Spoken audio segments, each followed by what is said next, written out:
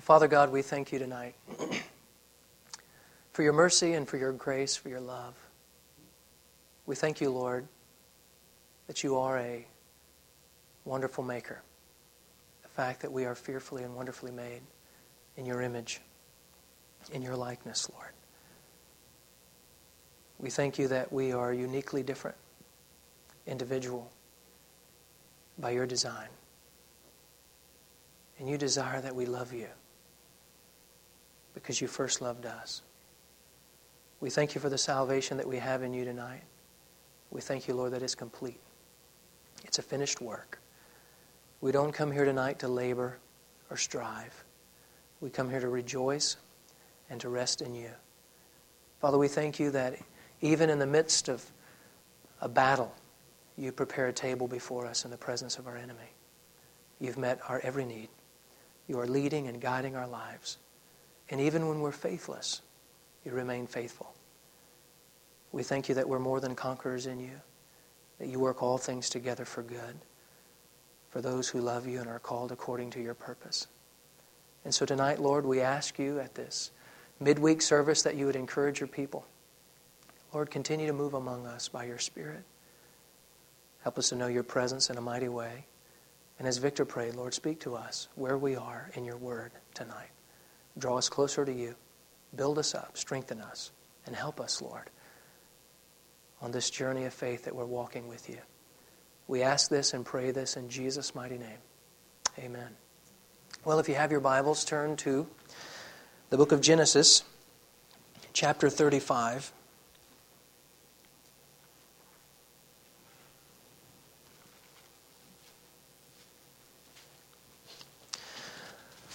The end of 33 and all of 34 was some tough things to experience, to consider, to see. It's been sad because God told Jacob to go back to Bethel, and he heads on his way. After meeting his brother, he lies to Esau and says, "I'll meet you, you go ahead." But he doesn't. He goes to Succoth and he starts building. He builds him a house and he builds him some barns, we would call it, some booths for his cattle. And he's going to settle down. And he realizes that that's not going to cut it. That's not going to do it. And so he goes to Shechem and he pitches his tent outside of the city. And he buys a parcel of land there from a man named Hamor. And while they're there, his son takes note of Jacob's only daughter, Dinah. And then in chapter 34, Dinah is raped. She wants to check out how the other women of the city live. At the end of the chapter, if his only daughter being raped wasn't bad enough, two of his sons, Simeon and Levi, become mass murderers. And now he's fearful for his life. And in his own words, at the end of chapter 34, he says, "This stinks. I mean, you've made my name to stink. You've made me a reproach to the nations. And everyone who hears this, they're going to try to kill me. My witness is shot." But it's all because he didn't go 30 more miles. He spent several years 30 miles away from Bethel, the place that God had told him to go. And so many times we come up short. And it doesn't have to be a lot. Jesus said it's the little foxes that spoil the vine. It's just those little things in our lives that hinder us, that keep us from experiencing all that God wants from us. And in chapter 34, God's name is never mentioned, not once. But moving from chapter 34 to 35 is like leaving the desert and going into a tropical paradise. There's this breath of fresh air. God's name is mentioned 10 times in the chapter tonight. And I'm so thankful that God does not leave us when we fail Him. Paul tells Timothy, when we're faithless, he remains faithful. When we deny Him, He cannot deny Himself. He remains who He is. He remains ever constant, ever sure, and His grace is sufficient. And so tonight we're going to look at this pilgrim's progress. He's failed so far as a pilgrim after God changes his name, and he's failed as a parent. And so what does God do? Life stinks. According to Jacob, he's blown it. Verse 1 of chapter 35 says, "And God said unto Jacob, Arise. Arise." It's time to get up. It's time to get up. That reminds me of Joshua. Joshua takes over. God says, Moses, my servant, is dead. I want you to stay in my word. No man's going to be able to stand before you. You're going to go across this Jordan. And he comes to Jericho and he marches around 7 times. The walls fall down flat. He leaves in a great victory. And he comes to a little place called Ai. And he thinks, hey, this is just a little thing. See, it's those little things that get us.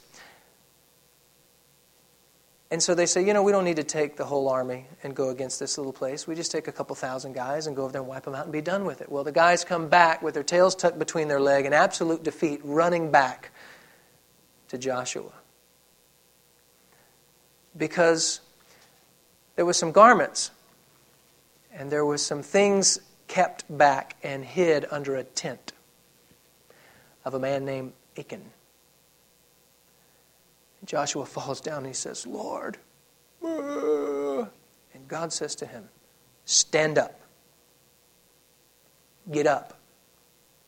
It's interesting that the enemy wants you, he wants me, when we fail, when we falter, to stay down. Now, logically and carnally, that makes sense. If you get up, I'm going to hit you again. It's like, okay, I'm down. But the Lord doesn't say, Jacob, you've blown it. Just sit down, stay down. You're benched, you're done, you're over, you're shelved. Forget it. I mean, you've had plenty of chances. No, God says, I want you to arise. Arise. A righteous man falls, the Scripture says, but he gets back up. Why does he get back up? Because God's command is always, arise. And look what he says. Arise, go up. Go up. The way of the righteous is upward. The highway of the Lord is upward, not down. Often we feel down and out, but that's not the end of the story. For the believer, God says, arise, I want you to go up. And look where he says, I want you to go to Bethel. Several years have passed. God said, I want you to go to Bethel. He didn't. 30 miles away, he hangs out in a place called Shechem, checking out the world, his daughter checking out the world, and everybody in his family becoming worldly and carnal. That's the thing about the world. We talked about that last week. You cannot live in the world and not be worldly. There's one answer to worldliness. Separation. That's the only biblical answer to worldliness. Come out from among them. Be ye separate, saith the Lord. And so the Lord says, arise, I want you to go to Bethel. And notice this. This is important. We'll come across this before we end this chapter. We probably won't finish it tonight. But he says, go up to Bethel and dwell there. If you remember, Bethel was a place called Luz. Luz meant separation. In chapter 28 was the first time we come to this place with Jacob. And he calls it Bethel, meaning the house of God. Isn't it interesting when you falter, when you fail, the last place you feel like going is God's house. And it's where God tells Jacob to go. Go back to my house. Go back to God's house. See, the enemy wants us to stay down. You're just going to fail again. You're just going to mess up again. God's done with you. He's through with you. He's finished with you. Look, Jacob, He changed your name. He made you Israel. He made you a prince. He gave you the birthright. He gave you the blessing. He did all of this. He saved your life, and look what you've done. You're no prince with God. You're never going to be many nations. Your daughter's raped. 2 of your sons are mass murderers. You've got all this contention and strife in your life. Your whole life has been a flop. A supplanter, a conniver. Just stay down. God doesn't say that. He says, arise. I want you to go up to Bethel. I want you to dwell there. I want you to stay in my house. Where did the prodigal son go? What did he say? He come to himself in the pig pen and he said, I will arise. And I will go back to my father's house. There are servants there who have plenty to eat, and I'm sitting here wishing that I could eat what those pigs are eating. I will arise. I will go back. If you're here tonight and you've blown it, if you faltered, if you failed, why are you going to sit there? What are you sitting there for? Arise. Get up. Go up. That's what God's calling you to. That's what He's calling me to. Not to sit there in defeat and in condemnation and in guilt. No, get up. Go forward. So He calls him. And He says, when you get there, here's what I want you to do. Make there an altar. Make you an altar unto God, that appeared unto thee when thou fleddest from the face of Esau thy brother. I want you to make an altar. See, this altar represents a place of sacrifice. It represents a place of prayer. What God wants to do in my life and your life is to literally, a different spelling, but to alter our lives. He wants to change us. He wants to, and that's the only place change comes from. And so when we mess up, we're to arise, go back to God's house, to be altered, to give our lives, to stand in the sacrifice, to believe, to pray, to be changed. I want you to make an altar, God says. You know, Romans chapter 5 says where sin abounds, grace does much more abound. Romans 8:1 says, there is therefore now no condemnation for those who are in Christ. It's time to arise. That's the pilgrim. I don't know if you've ever read the book Pilgrim's Progress. It's an interesting little book. But it's 2 steps forward, step back, 2 more steps forward, step back, a little bit more progress, then back. You know, that's the way our life is. That's the way this journey of faith is. But it's progress. There should be this constant moving forward in my life. And we see this with Jacob, and we'll see it in this chapter. So verse 2 says, Jacob said unto his household, and to all that were with him, put away the strange gods that are among you. Interesting. The first thing Jacob does when God says it's time to go back to God's house, Jacob says, listen up, family. We're going to God's house, but we're not going to take this junk with us. Far too many times, believers try to take all their junk to God's house. All that stuff that they picked up in the world, Jacob says, it's time to put away these strange stuff. You need to put this away. All these little trinkets and charms and bells and whistles and all of this stuff that we pick up along the way as we make our way in and out and through the world. Jacob says it's time to put this away. If you remember, all the way back in chapter 31. When he's leaving Uncle Laban's house, they're about to head out, and his favorite wife, Rachel, she takes up a few of Daddy Laban's idols. She sneaks them. When Laban catches up, he does a little inventory search everywhere, and he gets to Rachel, and Rachel's sitting on her camel saddle, and it's hid there in her camel saddle, and it's not here, Daddy, but I can't get up. Lies through her teeth to her dad, but she's clinging to. No wonder God says that a man and a woman should leave their father and mother and shall cleave to their wife, to one another, because there's some stuff possibly at Daddy's house that shouldn't be leaving when you leave. But she clings to it, she holds on to it, and she sets a precedent. Now, I don't know when or if, up until this point, Jacob knew about those idols. I don't know if he ever knew, but I tell you what he does know. He knows from the time they've spent in Shechem, folks in the family have picked up stuff that they shouldn't have picked up. And it's so easy.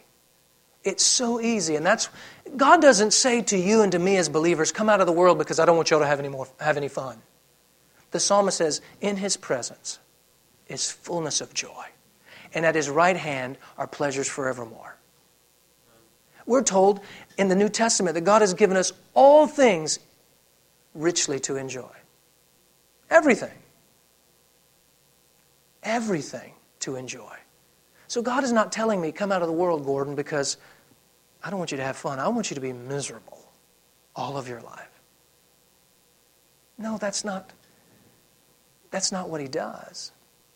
He calls me out of a life of sin not because sin is bad. We think, oh, God calls us out of sin because sin is bad. No. Sin destroys our life.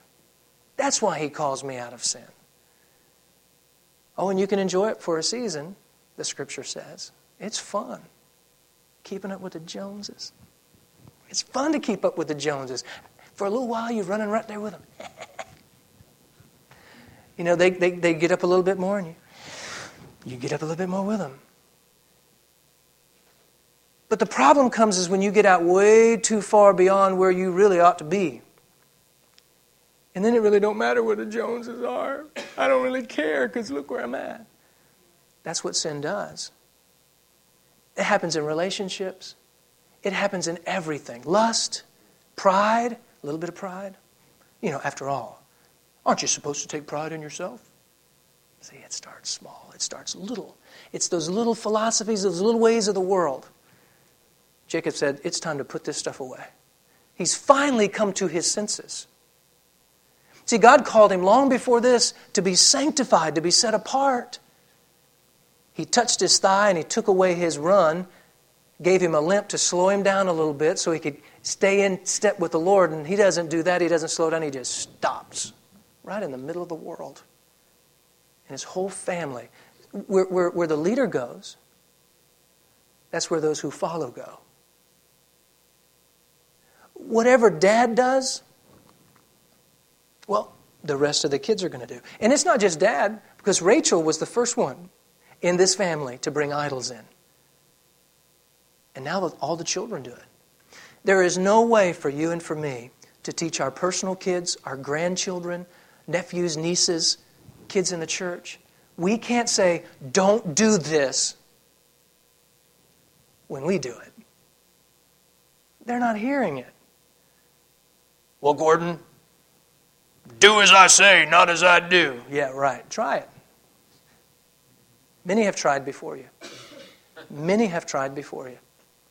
And those same people who say that, when they're about 18, 19, they look to their friend or their parent and go, I don't know what happened. I don't know. How did this happen? How did this? So, here's what Jacob does.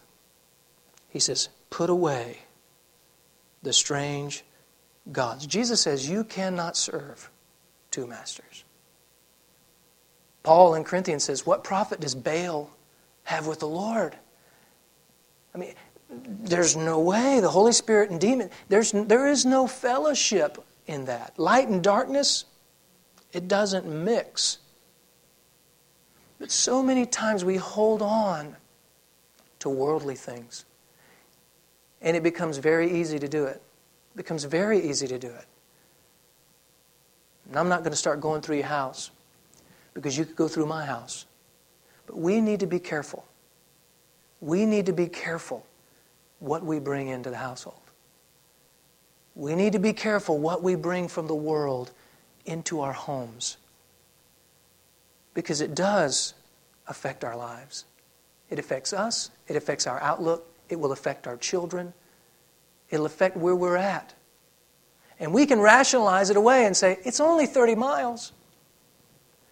It's only 30 miles, but I want you guys to remember over the last 2 chapters the devastation that has taken place over 30 miles. Oh, he left Uncle Laban. He came back, but he didn't go far enough. Paul says in Hebrews, we are not of those who draw back. And in Philippians he says, we are those who press forward. We are the ones who are to reach for that which is ahead. He says, I want you to put this stuff away. Put it away. In 1 John chapter 5 at the very end, John says, little children, keep yourselves from idols. Keep yourselves from idols. And you say, well, Gordon, ain't no idols today. Really? Oh, yeah, they are. There are. They're all over the place. And we can make just about anything an idol. Pick up little trinkets. It's just this little thing here, this little thing here. Next thing you know, my trust is in that plastic card. Or my trust is in my bank account. Or my trust is in my job. I've had this job and I'm going to become the... Whatever. We can make those things idols. And Jacob says it's time to get rid of this junk. And then he says this, put it away, verse 2, and be clean. Be clean. And then he says, change your garments. All through the Scripture, the clothes, the garments represent our character. It's a picture of character. In Jude and Ephesians, we're told to put off the garment stained and spotted by the world. We're told to put on Christ. He says, I want you to put away everything out of your life that doesn't please God. Be clean, be cleansed, and I want you to change your garment. I want you to change the stuff around you. I want you to change what is within you. And I want you to change your appearance. Change the way you look, the way you act, what you do. And look what he says. Here's leadership. If a man's not doing what Jacob's doing in verse 3, he doesn't need to be parading around the house claiming to be the head of the household. Because this is a beautiful, perfect picture of head of the household. Look what Jacob says. Let us arise. We've heard that before. We've heard that before. Let us arise, he says, and go up to Bethel. We've heard that before. I will make there an altar unto God. We've heard that before. Who answered me in the day of my distress and was with me in the way which I went. Head of household doesn't mean, you do what I say, woman. That's not what it means. So many challenges and fights within homes has been because of that mentality. No, head of household is this. The head of Christ is God.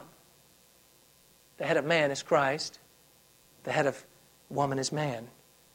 And so God says to Jacob, arise, go up to Bethel, make an altar. Jacob turns to his household and says, let's get rid of the junk. Let's get clean. Change your garments because here's what we're going to do. We're going to rise, go to Bethel, and build an altar. So, are they following Jacob? Or are they following God? Paul says it like this. You guys follow me as I follow Christ. See, that's a whole lot easier when you start talking about that word you're not supposed to talk about. Submission. Verse 4 says, and they gave unto Jacob all the strange gods which were in their hand. Their earrings, not a sin to wear earrings. It's very obvious that this had pagan connotation to it, these earrings, from an idol standpoint. And look what Jacob does, verse 4. He hid them under the oak which was by Shechem. Isn't that interesting? He took all of those idols, all of those trinkets, charms, earrings, bracelets, all of that stuff that had anything to do with idolatry. He took it and he come to the tree. And at the base of the tree, it was buried. It was dealt with at the tree. It was all taken care of once and for all right there. It was buried. It was done. This tree, I believe, is a beautiful picture of the cross. When I'm going back to God because I've messed up, I need to take whatever it is that contributed to the mess up, and I need to bring it to the foot of the cross, and there I need to leave it.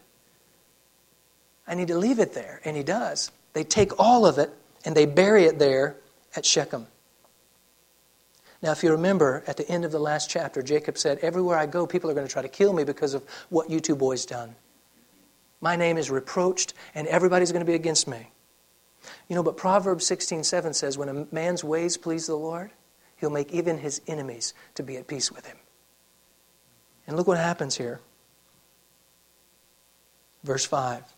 And they journeyed, and the terror of God was upon the cities that were round about them, and did not pursue after the sons of Jacob. The fear of God went before them as they made their way. So Jacob came to Luz, which was in the land of Canaan, that is Bethel, he and all the people that were with him. And in obedience, verse 7, he built there an altar, but notice a change here. And he called the place El Bethel, because there God appeared unto him when he fled from the face of his brother. El Bethel, not just Bethel. See, this is Pilgrim's Progress. This is growth. Because Bethel means house of God. El Bethel means the God of the house.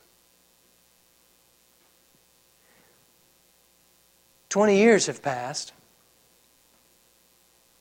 since in chapter 28 he says, this is God's house. I am enamored. I am taken away. I am taken back at the presence of God in His house. God's house. This is none other than God's house. And that's okay. That's great. That's good. That's the beginning. That's where it all started. But now, he says, this is El Bethel. This is the God of the house. We need to be careful that our Bible study is not focused on the Bible. We need to be careful that our worship is not focused on worship. We need to be careful that church is not focused on church. Jacob has realized, no, it's not just the house of God. That's not really the focus. That's not really the important thing. It's the God of the house. It's the God in the house. It's the relationship with Him. That is what's important. So he's back. Everything is turning around. In verse 8 it says, but Deborah, Rebekah's nurse, died. If you remember, Deborah came with Rebekah to meet Isaac. It was her handmaid. This is Jacob's nanny. She's the one who helped raise him. She was there as he grew up. Now Mama has been gone. And now Nanny, Deborah, she's gone. She was buried beneath Bethel under an oak. And the name of that is called Elon Bakuth, which means the oak of weeping. If you ever lost your mother, or anything that would relate to your mother, you know how heartbreaking this moment is in Jacob's life. He's already lost his mother. If you remember, his mother said, hey, I want you to go to Uncle Laban's house. I want you to be there just for a little bit and you can come back. Well, he never came back 20 years later. And long before that, Mom's gone. And now Deborah's the only thing that reminded him, kind of anchored him to her, and now she's gone. And losing a mother it kind of makes you feel like an orphan. You kind of lose it's like that's where your identity came from, Mom and Dad. And when Mom's gone, it's kind of a weird thing. At least it was for me. And so she's gone. And it's interesting, verse 9, God appears unto Jacob again. At this moment, Deborah's gone. He appears again. God is always ahead of us. He's always trying to go before us because something interesting is about to happen. He comes back to Jacob again in Padan Aram and he blessed him. Interesting, like verse 1, he doesn't bless him out. See, we're always thinking when I mess up, when I blow it, God's going to bless me out. No, He's not. That's not what He's interested in. He's interested in blessing me. He's wanting to fix me, restore me, cleanse me, get rid of the things in my life that shouldn't be there so that I can enjoy fellowship with Him. I can enjoy His blessings. And I've said it time and time again, one of my favorite verses in Proverbs, the blessings of the Lord maketh rich and addeth no sorrow. What God gives me, I don't have to worry about. I don't have to worry about anybody taking away from me. I don't have to stay up at night. God gave it to me. If He wants to take it away, He can take it away. But He's the only one that can take it away. You can't take it away from me. The thug in the neighborhood can't take it away from me. And if he does, God let him. And that means God's just going to turn around and bless me back. So I don't have to worry about it. Let not your heart be troubled. And He says this, and God said unto him, verse 10, now God will always, He blesses us, He forgives us, His grace is sufficient, but He's always going to correct. Whom the Lord loves, He rebukes and chastens. God doesn't take our sin and sweep it under the rug. They're dealt with on the cross, but then He deals with us as sons and as daughters. And He says to him, thy name is Jacob.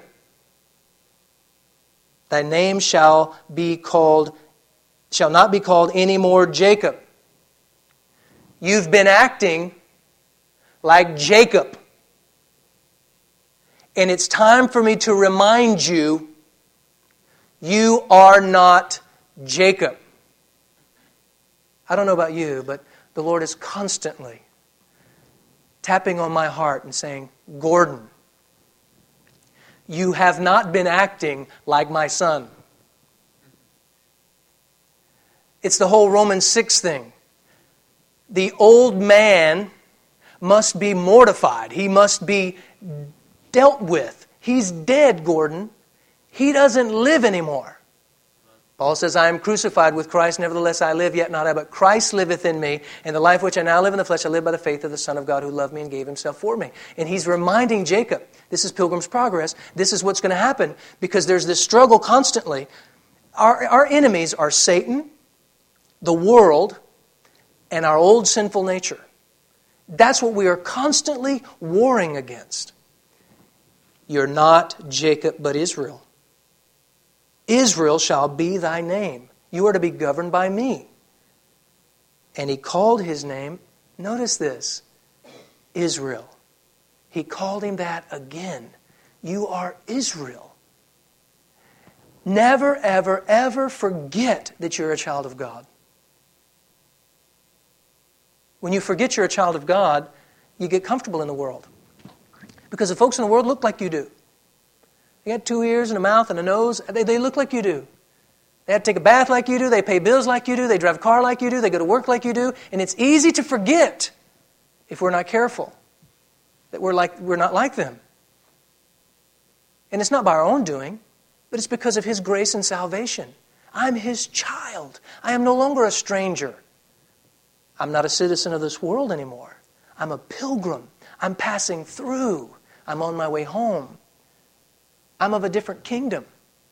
I serve a different king. I march to a different drumbeat. And God reminds him, you're Israel. And we need to remind ourselves and let God remind us over and over again, you're my son, you're my daughter. And as my daughter, you don't talk that way. As my son, you don't act that way. As my son, you don't worry, you pray. As my son, you let vengeance be mine. You don't slap back or hit back or fight back. We got to constantly be reminded. As my son, you stay with one woman for life. You don't look at her even to lust in your heart. There's a constant reminder of who you are. And not only that, not only can we not forget who we are in Christ, you're Israel, he says in verse 10 and verse 11. I am God Almighty. You don't forget who you are, and you don't forget who I am, he says. You are Israel. You are not Jacob. You are not that old man. And I'm God Almighty, he says. I am God. Do not forget that. Now, be fruitful. Multiply. He doesn't say, sit on the sidelines, you've blown it. You're in detention. How long does it take to be forgiven? As long as it takes for me to say, Father, I've sinned, forgive me. If we'll confess our sins, He is faithful and just to forgive us of our sins and to cleanse us from all unrighteousness. But you got to make Him believe you mean business, right?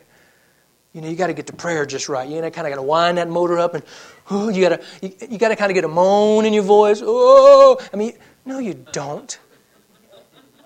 My forgiveness is based on the cross, the blood. It's based on the sacrifice, not my prayer and the way I pray it, nor the words that I use, nor whether or not I feel or anyone else feels I was serious enough about it. Father, I've sinned. Forgive me. You're forgiven. He's faithful and just. So now, remember who you are. Now, go out, be fruitful, multiply. A nation and a company of nations shall be of thee, and kings shall come out of thy loins. And the land which I gave to Abraham and Isaac, I give it to you. And God went up, verse 13, from him, from the place where He talked with him. And Jacob set up a pillar in the place where he had talked with him, a pillar of stone. And here in verse 14 is the first time it's mentioned, and he poured a drink offering thereon. He poured out a drink offering. You can find it in Leviticus, Numbers, Deuteronomy. It's a great study. As a matter of fact, in Philippians and in Timothy, Paul says this, I am ready to be offered. I am ready to be poured out. So he took this wine. Abraham met with Melchizedek with oil and wine. And now here's Jacob. He sets up this stone, this pillar, and he takes this wine. We know what wine represents. It's a picture of the blood. And he pours that blood out. Wine. It's poured out there. And then he takes oil, which is a representation of the Holy Spirit. It's poured out there as a drink offering. He's saying, Lord, I'm yours. I'm yours. I'm all yours. And Jacob called the name of the place which he spake with him, Bethel. He's back at God's house. And it's a beautiful picture of Revelation chapter 2, verses 4 and 5. Jesus speaks to the Ephesian church, the church of Ephesus, and He says, I have one thing against you. You've left your first love. You haven't lost it. You left it. What's the remedy? Remember, He says, from the height which you have fallen, repent and redo. Do your first works over. What has he done? What has Jacob done? He's remembered. He remembered Bethel. God's spoken to his heart. He's remembered Bethel. He's repented. Get this junk out of here. Get cleaned up. Change your garment. And he's returned and he's done his first work. What was his first work? What is the first thing he did at Bethel? He took that pillar and he set it up. And now here he is again doing the exact same thing. But verse 16 says, Pilgrim's Progress, a few steps forward, a few steps back, a few steps forward. He journeyed from Bethel. You remember verse 1? Arise, go up to Bethel and dwell there, Jacob. Why do we leave God's house? There's a lot of reasons. Why did Jacob leave? I don't know. Maybe it's because his nanny's dead. Maybe it was change. I don't know, but we need to be careful that we don't let things move us from the house of God. Oftentimes, things change. You ever notice that? Nothing seems to stay the same except God. But everything in life is constantly kind of fluid. It's constantly changing. If we're not careful, we'll let something that changes change us. The only thing that should be changing me is God, not the things around me. Well, Victor don't sing that song that I like. So I don't. Worship's not what it used to be. So I guess it's time to, maybe I need to just change. Maybe I need to just go. There's all kinds of reasons people leave the house of God. This is like the fourth Sunday in a row, and people aren't talking to me, and Why do we leave God's house? God told him, arise, go back to Bethel, and stay there. Dwell there. And he's journeying again. It's Pilgrim's Progress. We've all done it. We've all been there. We'll cover a few more verses and we'll stop. And it came to pass, he journeyed from Bethel there in verse 16, and there was put a little way from Ephrath, and Rachel travailed, and she was in hard labor. And it came to pass, when she was in hard labor, that the midwife said unto her, Fear not, thou shalt have this son. And it came to pass, as her soul was in departing, she's dying. It says, for she died, that she called his name Benoni, son of my sorrow. Benoni, son of my sorrow. Now, there's some interesting things here as we reflect on Rachel, because if you remember, in chapter 30, verse 1, Rachel says to Jacob, give me a child or I die.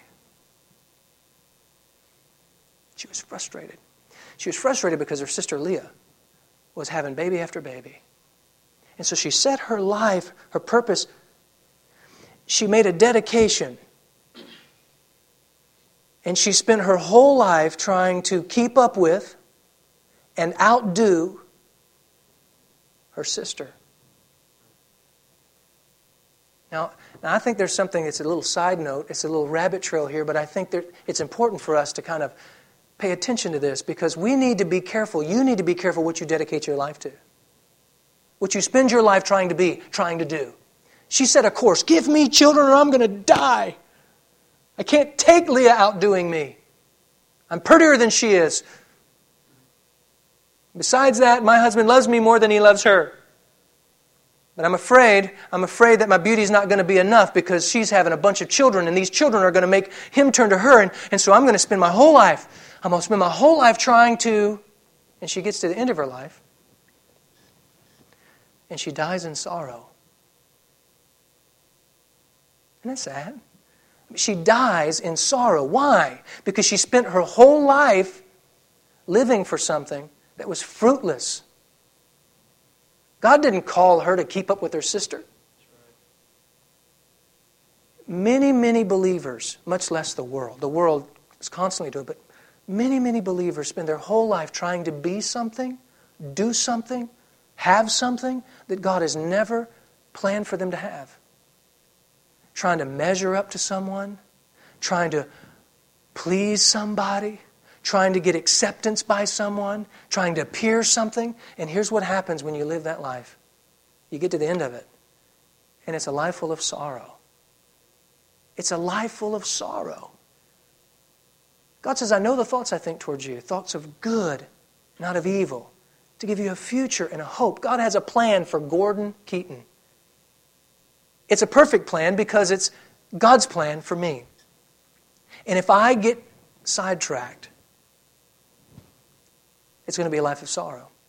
If I want to live a fulfilled life, a life of excitement, a life of joy, then I need to find out what God has called me to do, and I need to do it with my whole heart. And I'll get to the end of it with joy. Well, Jacob's not going to have it.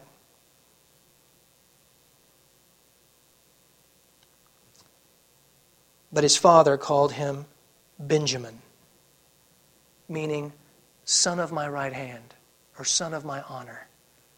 You're not going to be son of her sorrow.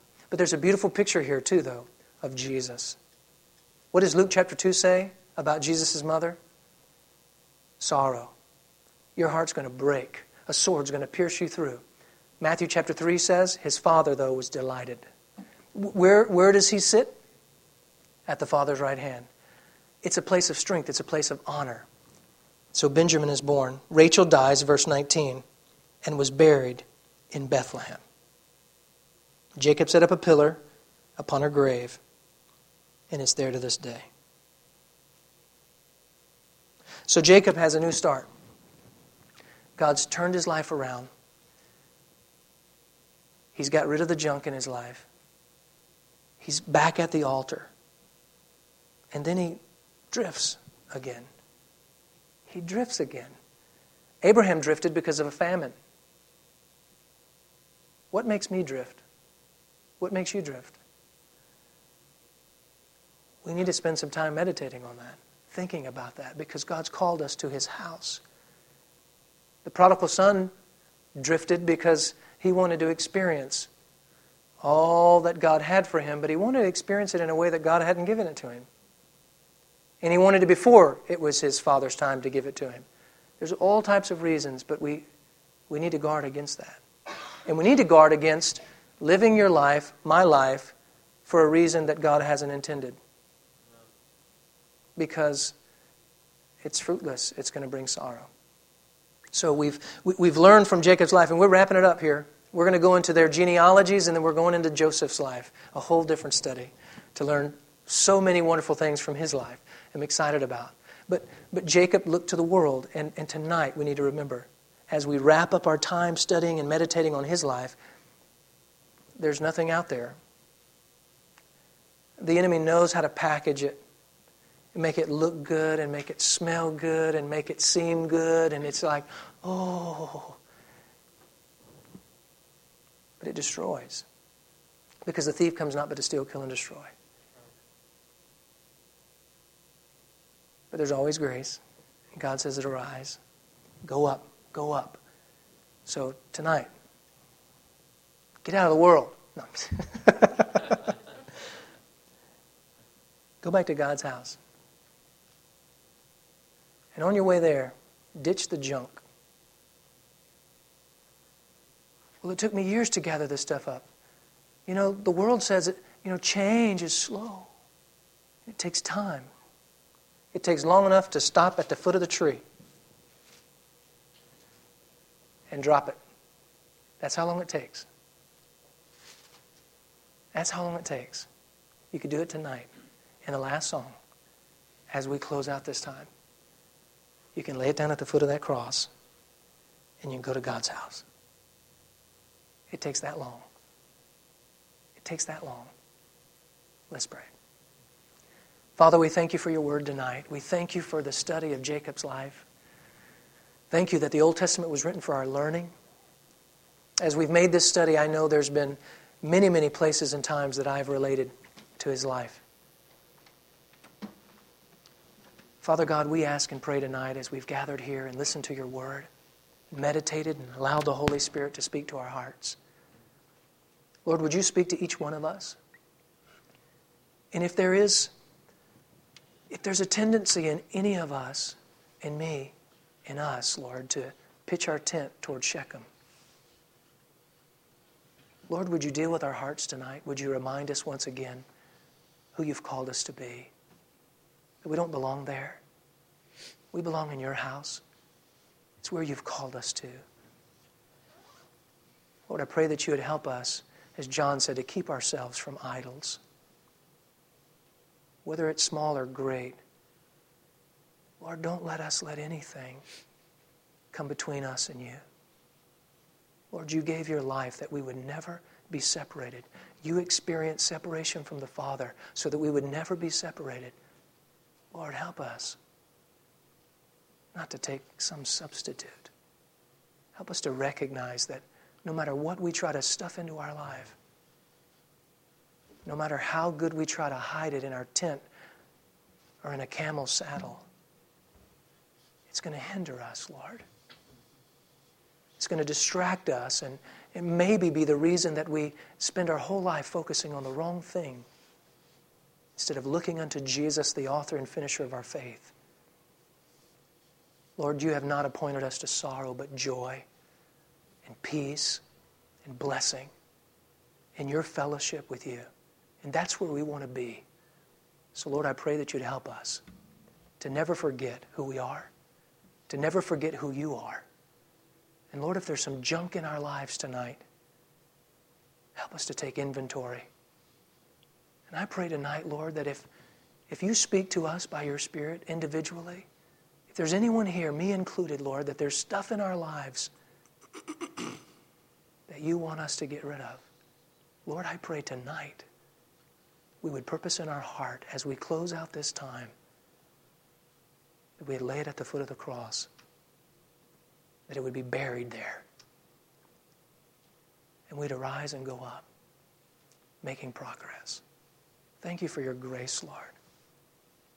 Thank you for your Spirit tonight. Thank you that you have a plan and a purpose for each one of our lives. Bless your word now to our hearts.